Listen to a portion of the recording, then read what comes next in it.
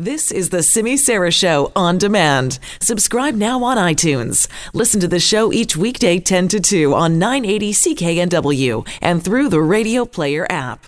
Okay, let's talk about China's sudden ban on Canadian meat imports now. This has rocked the Canadian meat industry. China is a major export market for Canadian meat products, especially pork. Is this China ban fair? How will it impact our industry here? Can the dispute be resolved? Let's talk about all these questions now with my guest, Chris White. He is the president of the Canadian Meat Council. Chris, thank you for coming on. Thanks for having me. Okay, Chris, China announced this ban on Canadian meat products earlier in the week. They say they discovered traces of this banned feed additive. It's banned in China called ractocamine. What is this stuff, ractocamine? Maybe you can tell us that first. It's pronounced actually ractopamine. It's to help with the muscle growth of animals. So some countries allow it and China doesn't. So Canada has a ractopamine-free program for pork. Okay, is this drug widely used in Canada? No, not at all. How, if it's not used widely in Canada, how is it possible that the Chinese found it? Well, I think that's part of the investigation that the Canadian Food Inspection Agency has going on right now, because there is not supposed to be any product that is exported to China that has it. So the Chinese have identified it. So the question now is did the product originate in Canada? And if so, where did it come from? How did it get in? But until we have the results of the CFIA investigation, we're in a bit of a holding pattern.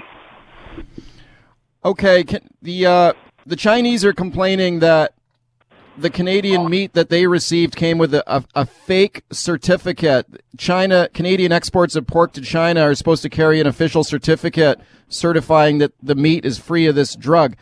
Does that make sense to you that they would receive meat from Canada with a fake certificate?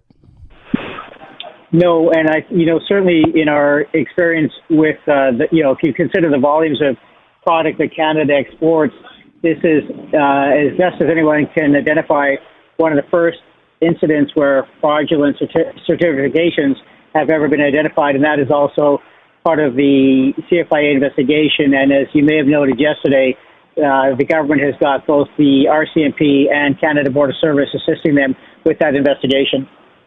Yeah, and you mentioned earlier that this particular drug, ractocamine, is not widely used in Canada. It's legal in Canada, though, right? The industry could use it if they wanted to? They could, for sure. Yeah, how come they don't use it? Well, because China is such an important export market, and China doesn't want it in their product, so they don't use it for that reason. Oh, okay. Therefore, is it possible that this meat that the Chinese received, if it had this stuff in it, maybe it didn't come from Canada? Is it possible it came from somewhere else?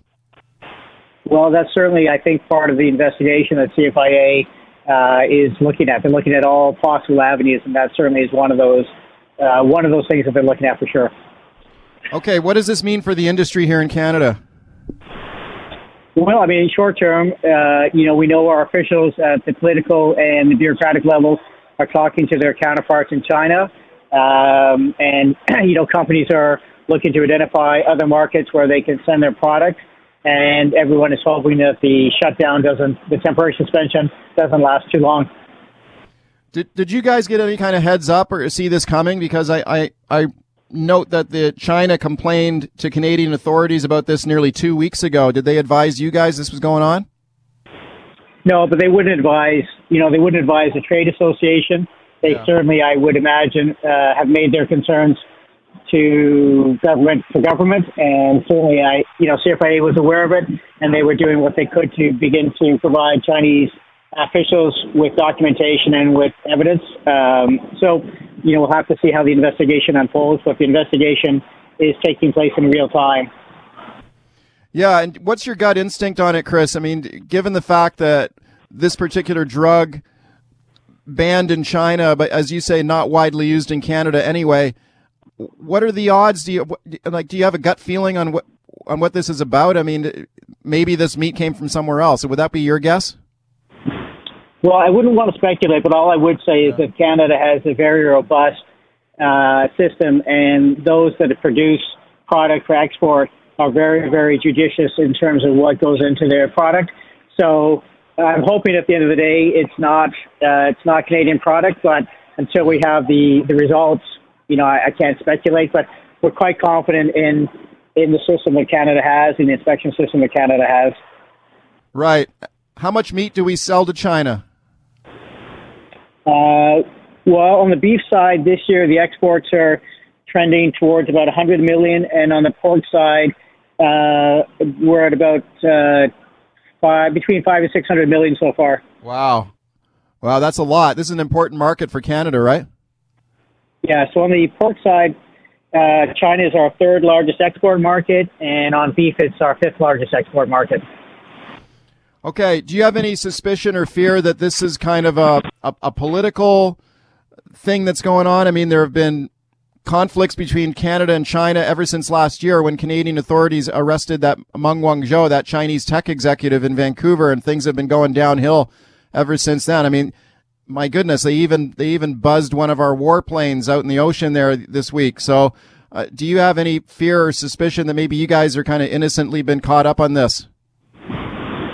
It's hard to say. I think that's why you've got Chrystia Freeland, you've got the Prime Minister, you've got the Minister of International Trade. I think they're looking at it from all possible angles. And from our perspective, we're just working closely with the Department of Agriculture and CFIA to give them whatever information we can have to help them with the investigation. Right. So you guys are fully cooperating. You want this resolved quickly, I imagine. Absolutely. Yeah. How can we fix this, do you think? What needs to be done? Well, I think, we're in a bit of a holding pattern because a lot of the investigation, it's a CFIA-led investigation, but the fact that the RCMP, Canada Border Services are engaged, I think that gives an indication as to how seriously the government is taking it and how they're trying to expedite whatever information, whatever evidence that they can provide to the Chinese to give them some assurance that the product did not originate from Canada.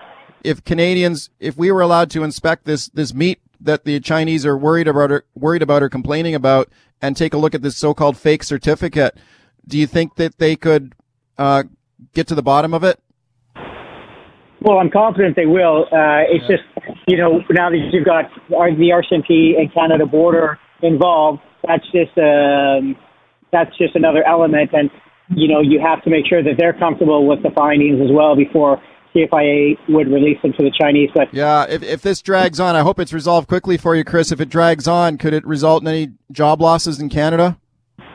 I think it's hard to say because without knowing what other markets might open up for Canadian products, how quickly those markets would open up, I wouldn't want to speculate on job loss. And I know that the companies that are directly affected are already looking at other markets for their products. So I wouldn't know at this point. What other markets could we possibly ship to? Could we sell more to the Americans or something?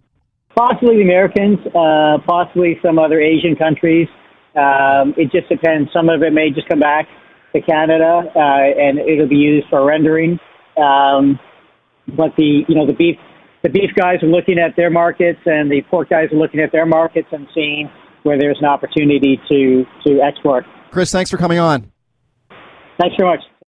That's Chris White, president of the Canadian Meat Council.